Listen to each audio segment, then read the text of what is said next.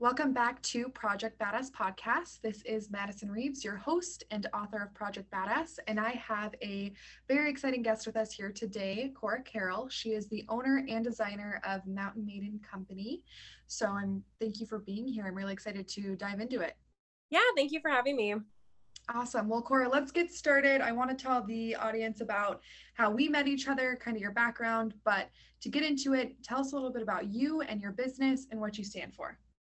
Yeah, so I'm an artist. I founded and am the designer behind Mountain Maiden Company, which is a jewelry business at the time or at the moment. I have a degree in art. I kind of always been doing art like pretty much my whole life, which has slowly transitioned from photography to now jewelry. And it's kind of like I feel like I'm always on to like the next business, like the next artistic project. But yeah, I'm local to the Black Hills. Gosh, I don't know. What do you want to know? Like, I'm really open. Yeah, absolutely. So tell us a little bit about, I know you don't do photography so much anymore, but tell us a little bit about how that transitioned from photography, which you primarily did weddings, that's how we met, Right. into what you're doing now.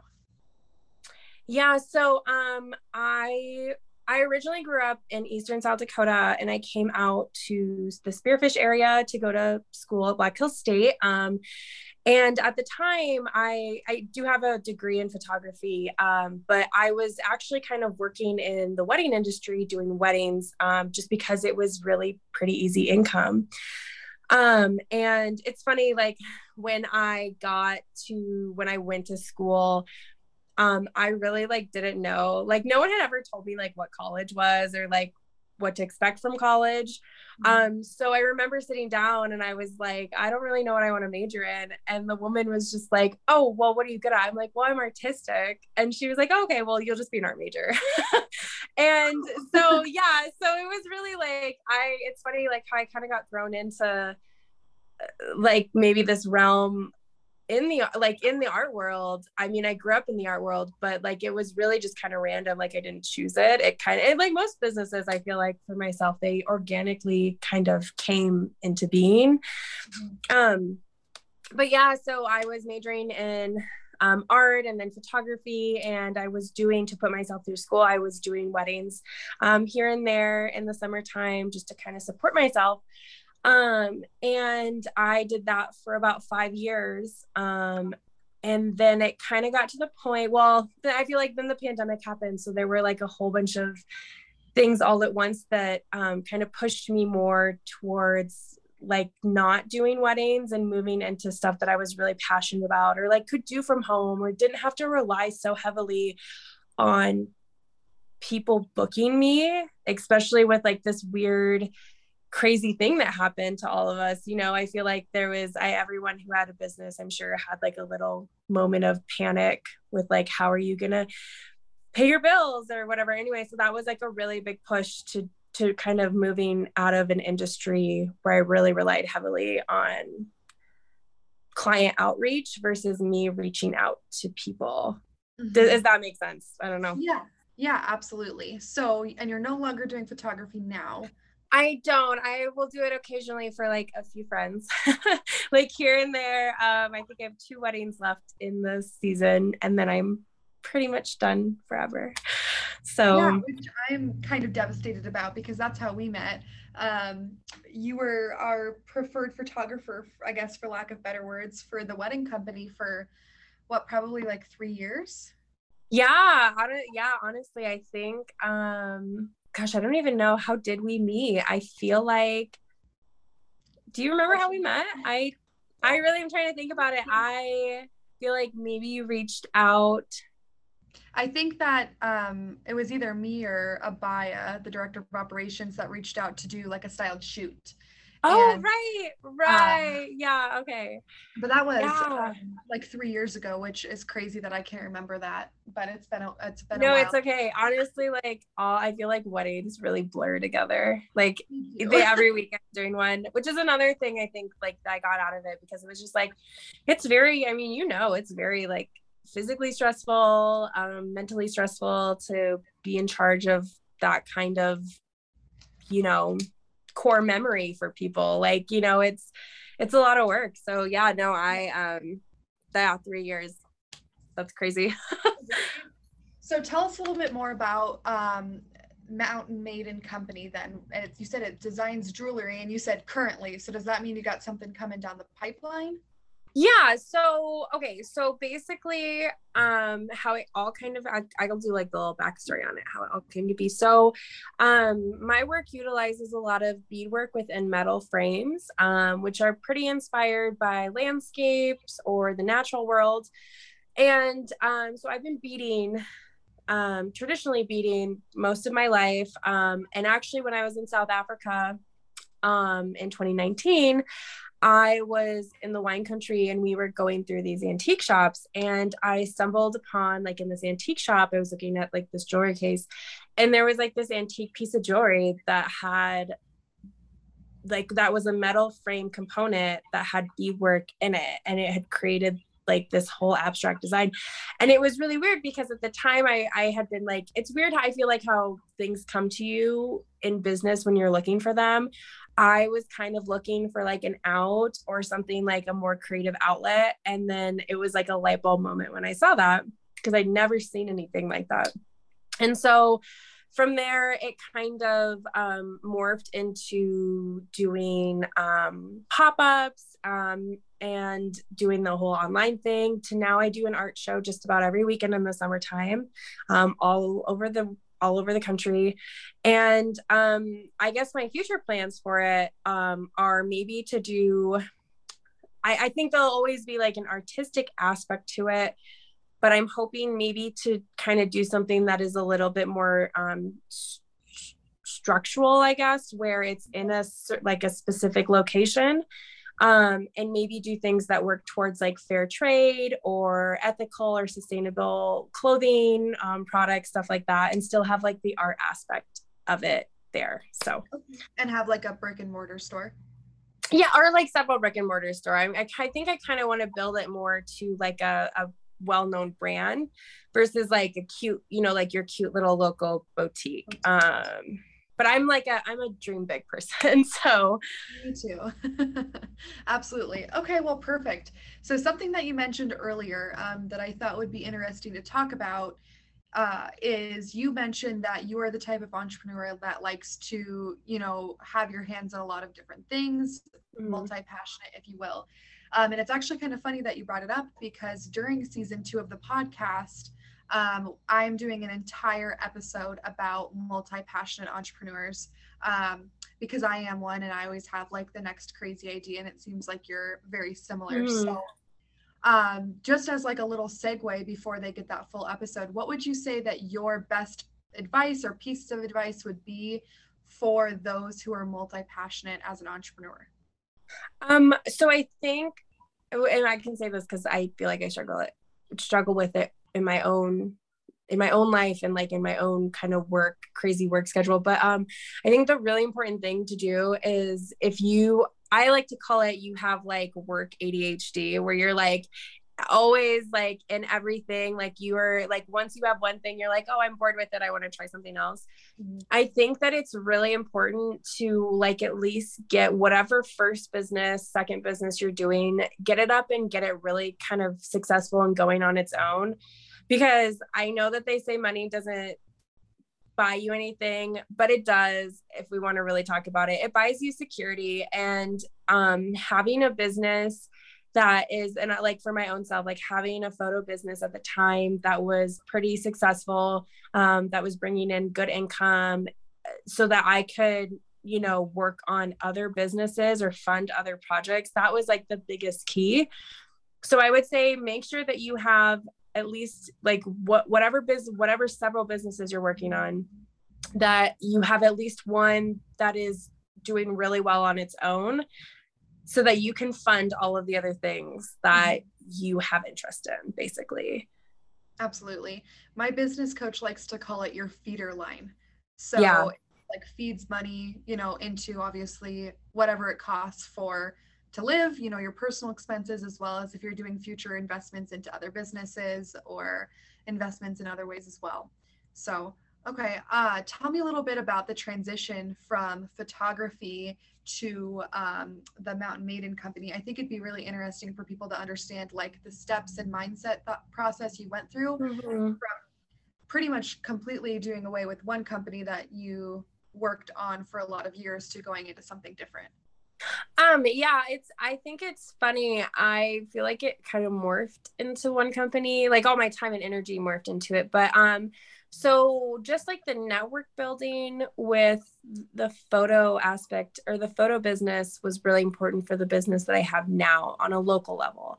I feel like I met a lot more people. I mean, you would know, like you meet a lot of people at weddings, or in the wedding industry. And for myself, I think that that was so helpful in kind of pushing or marketing Mountain Maiden Company, just because you know, I'm not from here. I didn't grow up here. I came here for college. And so to kind of not have to start completely from scratch when I started Mountain Maiden Company versus the photo company was really ideal. I'm trying to think. I think that, I mean, I feel like I'll tell anyone who has a photo degree that it is like one of the most useful degrees you can have. It really is. I think about marketing. I think, and actually I think that's a really good way to transition. So when I was doing wedding photography, one of my favorite parts of the day is always flat lay stuff. And if you're not familiar with flat lay stuff is, those are like detail shoes, wedding invitations, kind of stuff like that. And it's like basically product photography in a way. That's kind of how you go about it. And I was really good at flat lay stuff like that. Not saying I didn't love photographing the bride and groom, but I really loved like the control aspect of being able to photograph flat lay detailed stuff. And when I got into doing jewelry and Mountain Maiden Company, and really kind of building and making that successful, a lot of my, I would say half of my income does come from the internet. Like it does come from Instagram, and the photo aspect of that or the marketing aspect of that is so important. And so I think the fact that I had all of these skills from photography and could apply them into having really good photos and Instagram grids, I think that really is what kind of transitioned me over into doing the full-time Mountain Maiden Company thing, if that makes sense. Yeah, absolutely. No, I think that makes a lot of sense. Kind of one thing aided into the other.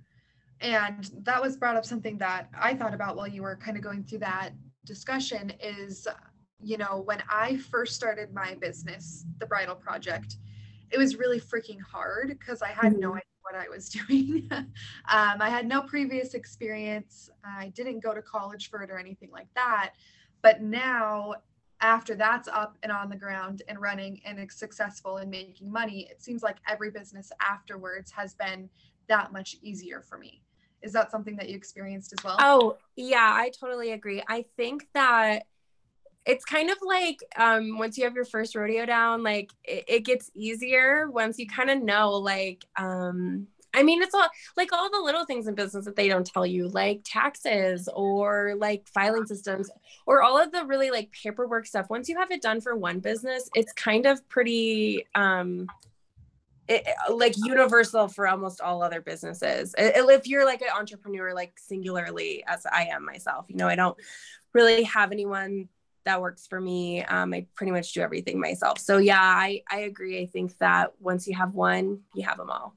Yeah. It's like a pretty easy business plan to follow. I think you have that, you know, mental or written checklist of, you know, I'm ready to start a new business. These are the things that I need to do. And when you do it from the first time, you just don't know what you don't know. So yeah, absolutely. And I think like each industry like has its own, you know, singular things that where you're gonna hit like a bump and you're like, oh, I don't know how to do this. But I do think that when you're in businesses, the two businesses I have are really built on customers. I do think that they kind of like translate into themselves, like how to deal with people or how to be personable or how to deal with customer service things.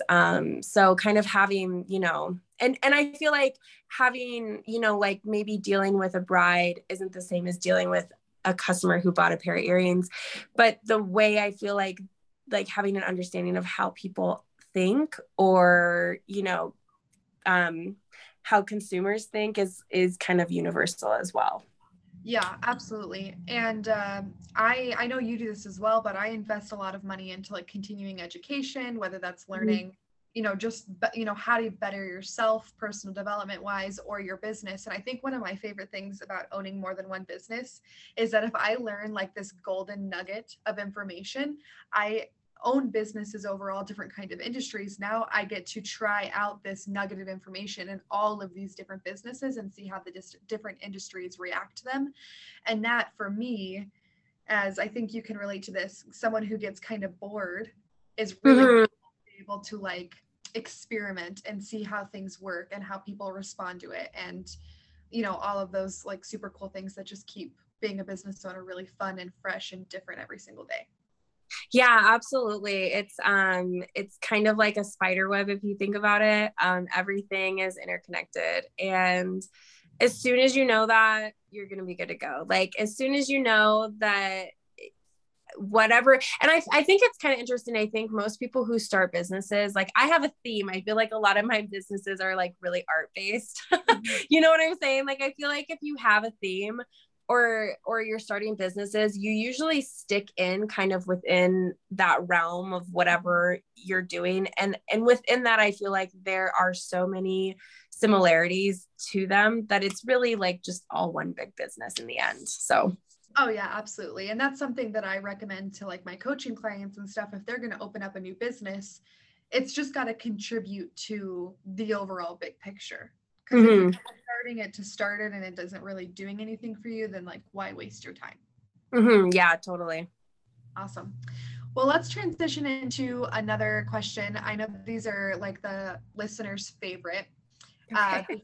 Before we start to wrap it up here. So, what is one tactical business strategy or tip that you could give someone listening that they can implement into their business today?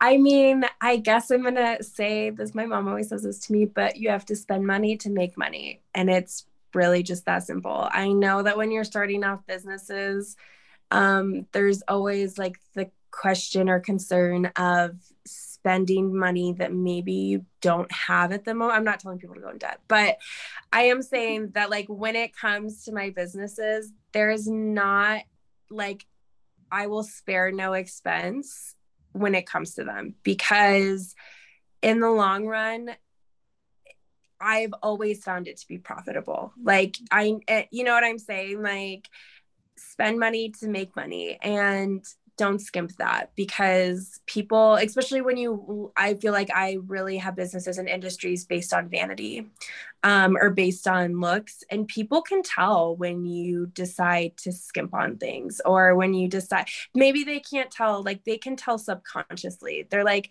something about this doesn't quite, you know, feel right or look right or something. And so I feel like that's the biggest piece of advice I could give someone. I could also say, as far as people, like, don't compare yourself to what others are doing. Or there like shouldn't be a competition, because in my opinion, the person who makes the most money is always the winner. So if one person is getting more recognition than you or something like that, and I feel like that's in a lot of different business models, whatever you're doing. I definitely would say that, like, don't worry about what other people are doing, because like the person who makes the most money is the winner at the end. So right, absolutely. Awesome. So one question that I ask everybody as we wrap it up here, and kind of the reason that I started the podcast, is to talk about your big why and what you're passionate about, what drives you, all of these things. So would you mind, part one of the question, what would you say your big why is? Like, do you mean for starting a business? Is that what, or just Just, why I do what I do? yep, why you do what you do, what gets you Okay. out of bed every morning, what pushes you forward. This is gonna be okay. Well, I legit hate 9 to 5s. Like, I hate them. I can't do them. I hate doing the like work 5 days a week, have 2 days off kind of thing. And I know when you're an entrepreneur, you literally work 100% of the time, but it's like, it's different because you work in your house. You know what I'm saying? Like, or you like have an office. Like, it's not the same as showing up for a job and having someone tell you what to do. So I would say number one, like freedom is my number one why. Like the freedom to do whatever I want, whether that's go grocery shopping on a Tuesday morning or like spend the rest of or just being able to pick like and move my schedule around for things. Like I think that is one of the biggest bonuses is I see it with a lot of my other friends who do work 9 to 5s, and there's nothing wrong with that by any means, but like their schedules are also set. So like because life happens, things come up. I feel like that is such a privilege to be able to go, oh, hey, okay. So like I can move my schedule pretty organically around and not have to worry about, somebody else's time or somebody else's job or stuff like that. So that would be my number one why. Awesome. So part two of this question would be through all of like the mundane stuff, bookkeeping, taxes, even, probably something as detail oriented and as attention focused you have to be as making jewelry. How do you make sure that you stay true to that big why? I don't even know if I have an answer for that. It's really ingrained in me, to be honest with you. Like it's not even like a question that it's like, if that makes sense. Like I don't get up and go, okay, like I need to stay on task, because it's like I have to stay on task so that I don't have to go do these other things. Mm-hmm. And I think that it probably helps that I grew up in a really like entrepreneurial centered family where just about everyone is really like focused on their own businesses and they do make their own schedules. And so I wouldn't even say I couldn't even really answer that question without saying that it's just like so apart, like ingrained in me, that it's just like don't have a choice to not do it to not want to build myself towards the why. So yeah, absolutely. And I like something that you said where, you don't have a choice. And I think that's what really comes down to a good business owner is I always like to say when people are successful, it's because either one of these or both. You're running towards something or you're running away from something. Mm-hmm. And I see in a lot of cases, it's both. Mm-hmm. I mean, it sounds like you're running towards that freedom and you're running away from ever having to do the 9 to 5 that like you dread so much. Cause like, girl. Right. Right. No, 100%. I would say definitely both. I would say it's weird. I think that I just like lately became really goal oriented.